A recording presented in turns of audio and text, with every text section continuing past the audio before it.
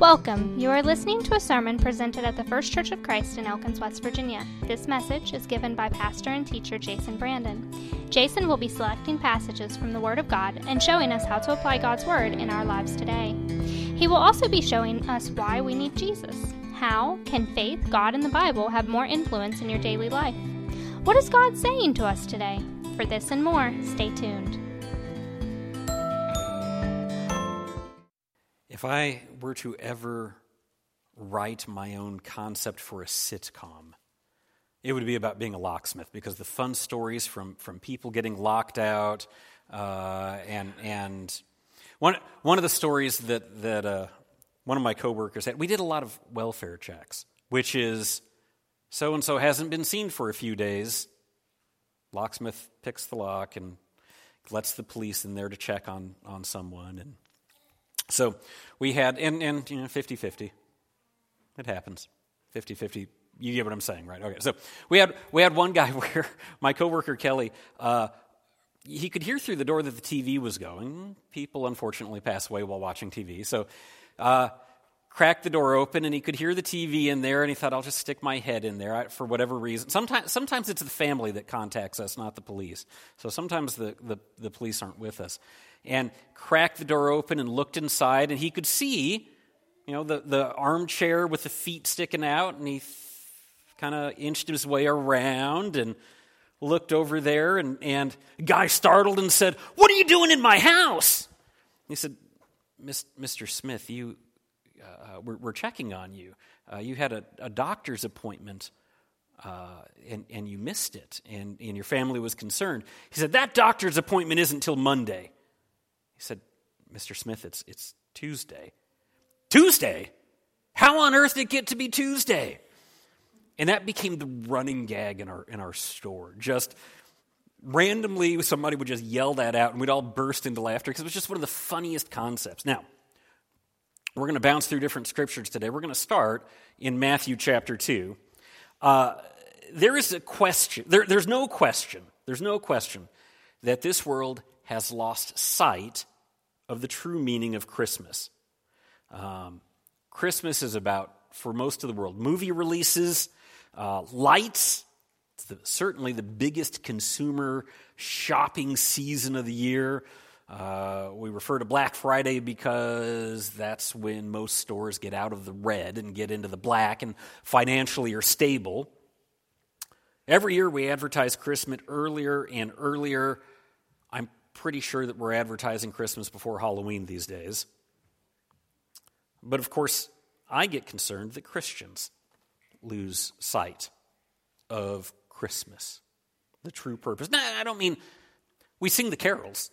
We sing Angels We Have Heard on High and the different songs, and we attend church. Our attendance looks good today. And we focus on the birth of the Savior, Jesus Christ. But I wonder if it gets tinged with bits of consumerism that have plagued us as a culture. This what's in it for me, the ones with the most stuff. When inevitably around Christmas time, I start getting phone calls of people who are on hard times.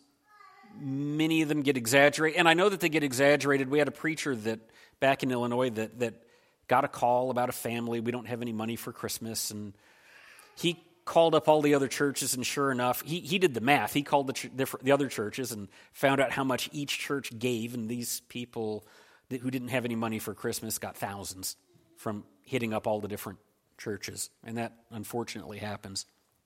And I certainly have had my calls this year. Somebody, can the church give us some money? My kids won't have Christmas. You don't understand the definition of Christmas. Whether your kids get gifts, December 25th is going to happen one way or the other. Christmas is coming. They're not going to wake up and say, "Tuesday? How on earth did it get to be Tuesday? Yesterday was Sunday. We didn't have Christmas. We didn't have we buy into this consumer mentality that Christmas is about the stuff and the gifts. And we as Christians can do that as well. I think we apply that to church. What church can give me the best music, the best Christmas program, the best sermon, the best kids program? You guys have seen Shark Tank and Who Wants to Be a Millionaire and all these other shows that are about the person with the most stuff wins. These are the people that are successful because they have the most stuff. And the churches that give their members the most stuff are the most successful. That's the mindset of consumer Christianity. But that's not the example that God sets us. God gave us his Son, who gave us himself. And the example that Jesus Christ sets us is an example of giving and not taking. And I don't mean by that, well, so Jesus gives and I take. That's not what I mean. Jesus gives, and we are to follow his example of giving. I think that's what the story of the Magi, the wise men in Matthew chapter 2, remind us, that our job as Christmas is not to soak it in, but to pour it out, to give of ourselves. Matthew chapter 2. After Jesus was born in Bethlehem in Judea, during the time of King Herod, Magi from the east came to Jerusalem and asked, "Where is the one who has been born King of the Jews? We saw his star in the east and have come to worship him." Well, when King Herod heard this, he was disturbed, and all Jerusalem with him. When he'd called together all the people's chief priests and teachers of the law, he asked them where the Christ was to be born. "In Bethlehem, in Judea," they replied, "for this is what the prophet has written. But you, Bethlehem, in the land of Judah, are by no means least among the rulers of Judah, for out of you will come a ruler who will be the shepherd of my people Israel." And then Herod called the Magi secretly and found out from them the exact time the star had appeared. He sent them to Bethlehem and said, "Go and make a careful search for the child. As soon as you find him, report to me, so that I too may go and worship him." After they had heard the king, they went on their way, and the star they had seen in the east went ahead of them until it was stopped over the place where the child was. When they saw the star, they were overjoyed. On coming to the house, they saw the child with his mother Mary, and they bowed down and worshipped him. Then they opened their treasures and presented him with gifts of gold and of incense and of myrrh. And having been warned in a dream not to go back to Herod, they returned to their country by another route. Now, there's some debate on whether or not this belongs in the Christmas story, because we're terrible about making our nativities with the shepherds on the one side of the nativity and the wise men on the other. They didn't show up there. Jesus was in a house at this point. They didn't show up at the manger side. In fact, considering the fact that in the next passage we read that based on the time frame that the Magi told him, Herod killed all the kids that were 2 years and younger, all the boys. It absolutely is possible that the Magi came to Jesus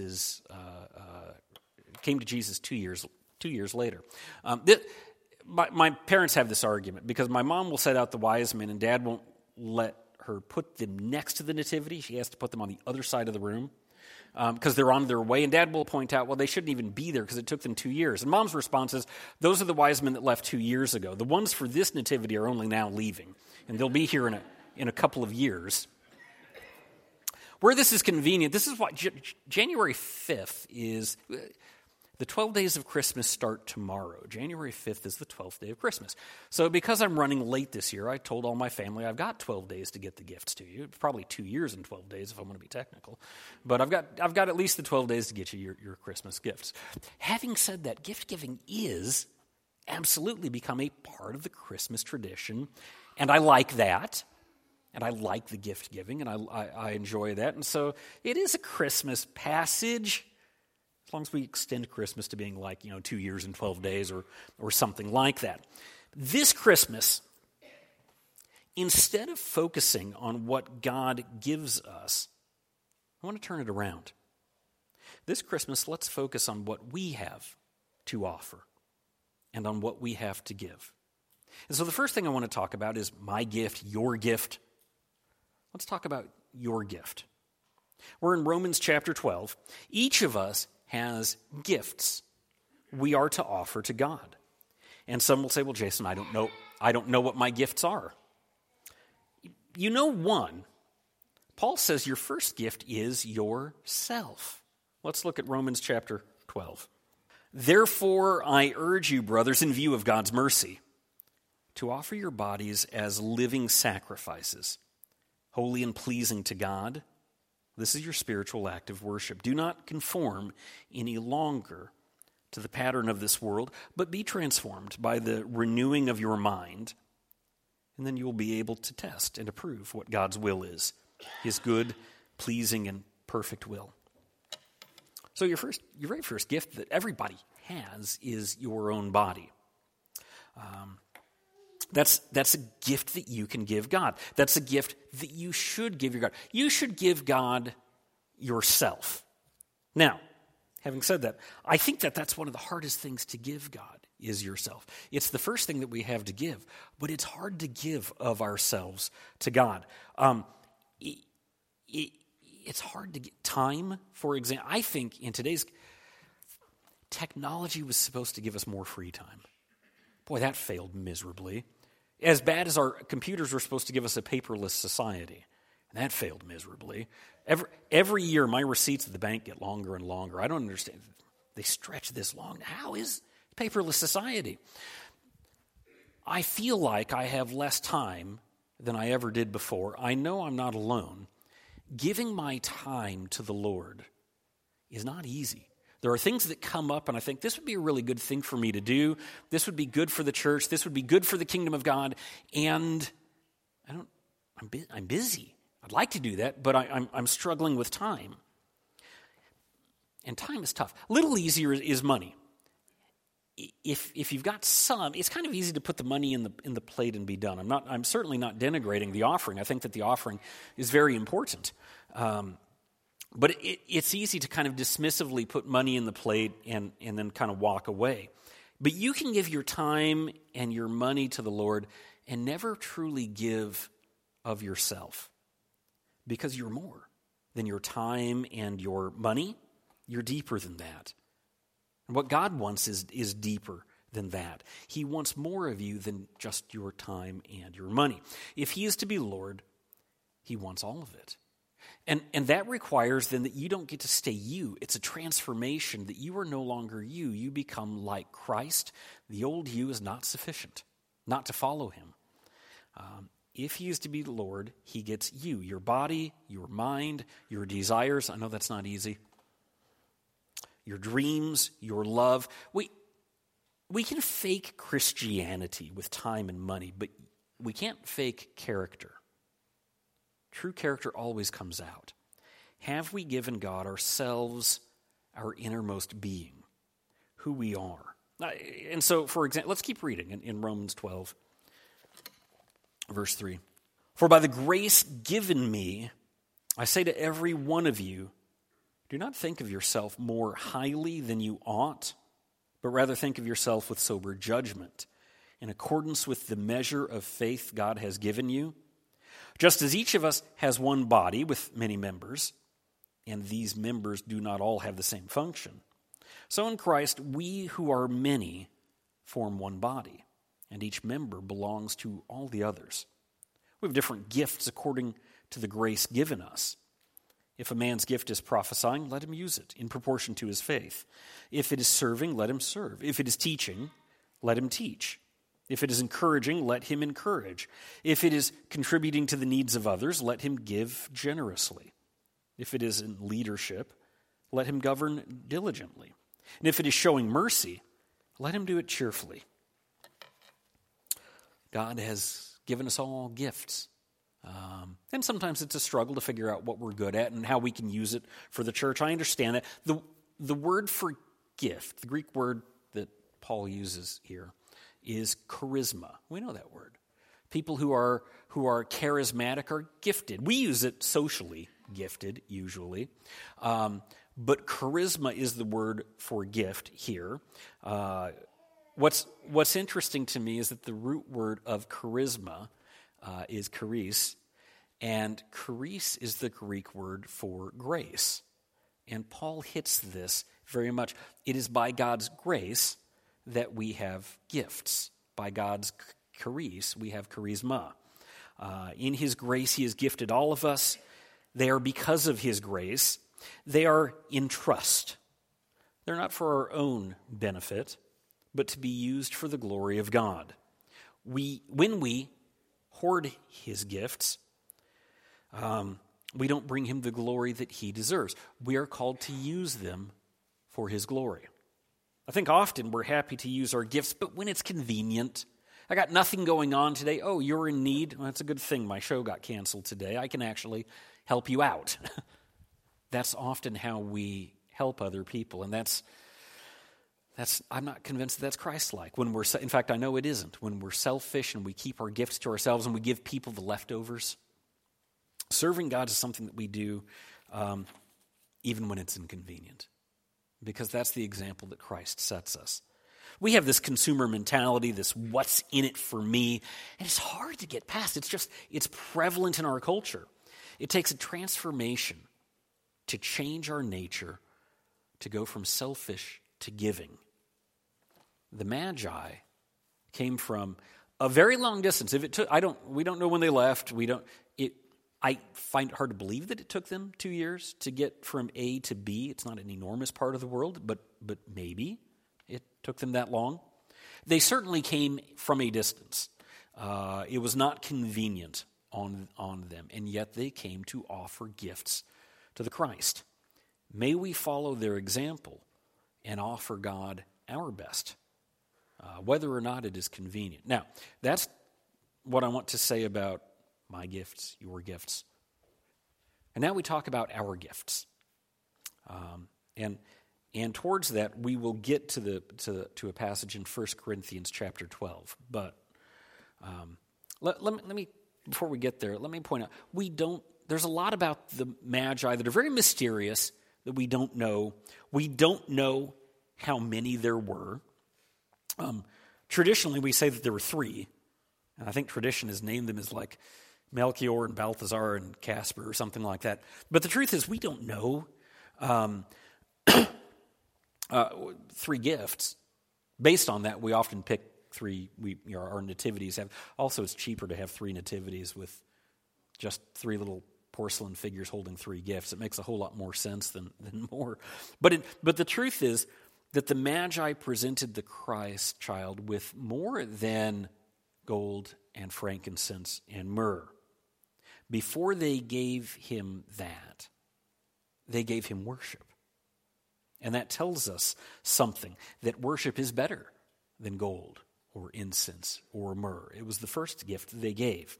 It's something that we can bring to God. Worship, it's kind of like music, but it doesn't have to be music. And I love solos, and I'm so grateful for those who bring their music to the church. Thank you for all of our musicians who perform solos. I like ensembles. I like it. I like when we have our Christmas choir. We haven't for a few years. It's been harder to get. It's hard to get people together to do that increasingly. I like bands. I've got some solo artists at home on tape, CD, vinyl. I listen to all 3. But I like groups more than solo acts. And in the church, worship is a gift, and there's something about corporate worship that's just amazing. The image that we have in the book of Revelation is the entirety of heaven joined in worshiping together God on his throne. And it's a beautiful image. One man or worshiping God alone is wonderful. It's great. History is full of people who stood alone in the face of evil to worship God. But the church, worshiping together, is bigger and greater. And that's something that we can bring together as a team. And I think that the important point is to bring it together. We live in a day when there is a lot of negativity against the church, against organized religion. The Bible describes the church as the bride of Christ, and we dare not toss the bride away too casually. Too many people say, Well, I don't need to go to church. I can do all of this at home on my own just fine. I hear this all the time. I don't need to go to church. I can worship God at home alone. I can read the Bible at home alone. You can read the Bible at home alone, but if you don't understand it, there's no one to help you get through it. And while you, I guess, could sing songs at home alone, most people I talk with don't. And even if you do, it's individual worship, but the Bible gives us an example of corporate and church worship. I've never met a person who has grown spiritually at home without the church. We weren't made for that. They might, reading the Bible again and again, grow in some level of knowledge, but wisdom and spiritual maturity? No, I've never seen that. We are called to stick together as a church. And so 1 Corinthians chapter 12, verse 4. There are different kinds of gifts, but the same Spirit. There are different kinds of service, but the same Lord. There are different kinds of working, but the same God works all of them in all men. Now, to each one, the manifestation of the Spirit is given for the common good. To one there is given through the Spirit the message of wisdom. To another the message of knowledge by means of the same Spirit. To another, faith by the same Spirit. To another, gifts of healing by that one Spirit. To another, miraculous powers. To another, prophecy. To another, distinguishing between spirits. To another, speaking in different kinds of languages. And to still another, the interpretation of languages. All these are the work of one and the same Spirit, and He gives them to each one just as He determines. The body is a unit, though it is made up of many parts, and though all its parts are many, they form one body. And so it is with Christ. For we were all baptized by one Spirit into one body, whether Jews or Greeks, slave or free, and we were all given the one Spirit to drink. Now, the body is not made up of one part, but of many. If the foot should say, because I'm not a hand, I don't belong to the body, it would not for that reason cease to be part of the body. And if the ear should say, because I'm not an eye, I do not belong to the body, it would not for that reason cease to be part of the body. If the whole body were an eye, where would the sense of hearing be? If the whole body were an ear, where would the sense of smell be? But in fact, God has arranged the parts of the body, every one of them, just as He wanted them to be. If they were all one part, where would the body be? As it is, there are many parts, but one body. And of course, He's not talking about biology. He uses that as the example to talk about us, to talk about the church. We have different gifts, but they exist for the good of the body, not the individual. We've had sickness on our mind a lot the last 4 years, and I spent the last week in bed with the flu, and I am reminded, you can take medicine to make some of the symptoms go away, but some of those symptoms exist for a reason. The purpose of I can take medicine to drop the fever, but I'm convinced that when I do that, I stay sick longer, because the purpose of the fever is to burn out the sick. I was sick for a long time until I finally remembered that I had bought some tea a while back that had cayenne pepper, turmeric, and something else in it. I started drinking that, and I was just sweating like a storm, and then I got feeling better. Because taking the medicines that dropped the fever, if all I care about is my head, I want the fever to go away. But that fever is to protect the rest of the body. Likewise, I can take various allergy medicines and cold medicines to dry up my sinuses, but those sinuses are running for a reason, and they're trying to get rid of the infection. And so we don't focus on just one part of the body. All the parts work in unison, and they have purposes. And if we only focus on one, if I only care about my head, I'm just going to keep popping migraine medicine and Tylenol and stuff. But you do that too much, and it's not good, is it? Because the goal is not just to keep my head feeling good, but all of me.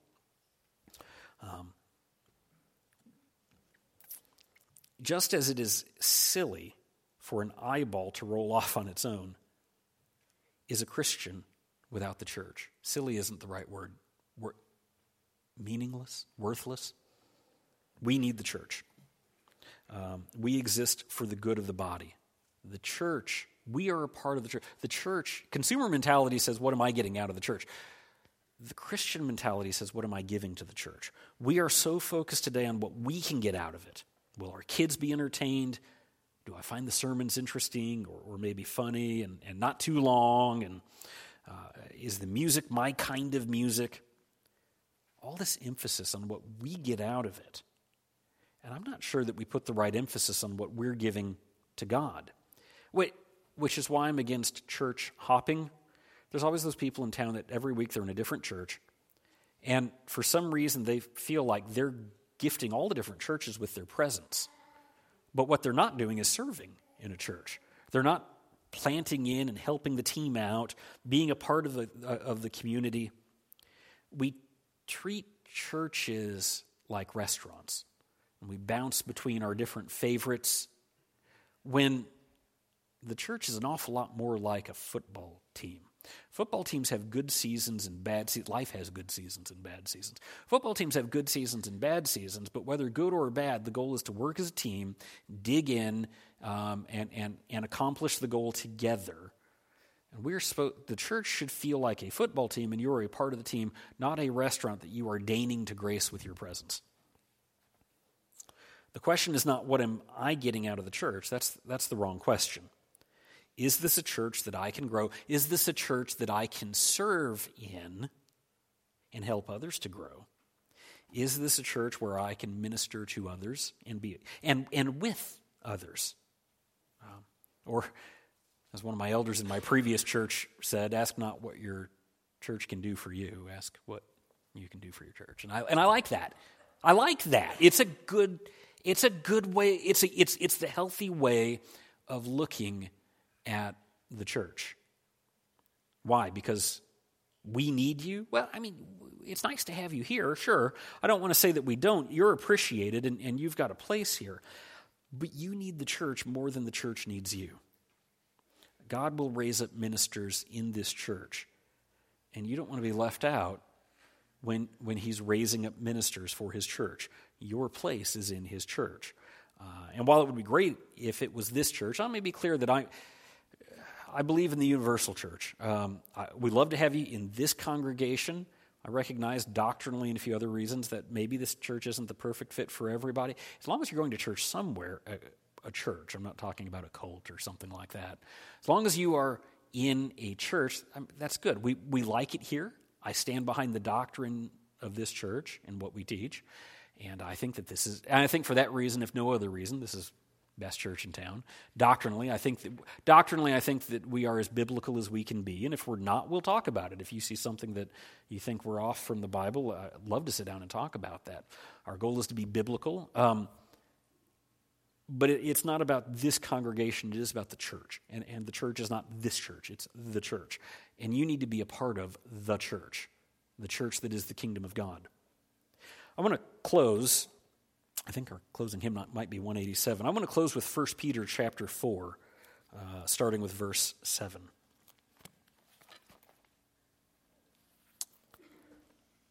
Peter says, "The end of all things is near. Therefore be clear-minded and self-controlled so that you can pray. Above all, love each other deeply because love covers over a multitude of sins. Offer hospitality to one another without grumbling. Each one should use whatever gift he has received to serve others, faithfully administering God's grace in its various forms. If anyone speaks, he should do it as one speaking the very words of God. If anyone serves, he should do it with the strength God provides, so that in all things God may be praised through Jesus Christ. To him be the glory and the power forever and ever. Amen." Living for God, use all of your gifts. Do it. Go all out. Give your best to God and to his kingdom. Christ came to show us that we are to give generously as he gave generously. Instead, we love to take, and the winner is the one who takes the most.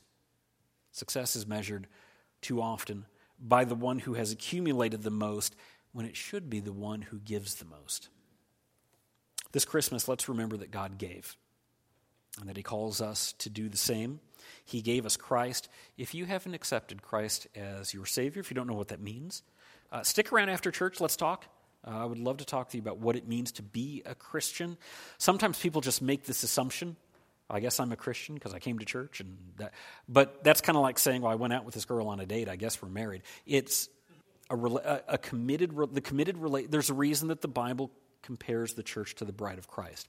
A committed relationship to God actually has a few steps. They're not difficult, but just kind of like getting married has a few steps. I don't know that they were difficult, but although the wedding rehearsal might have been. But other than that, following Christ does take a commitment, and if you don't know what that means, if there's any confusion, stick around. Let's talk about that after church.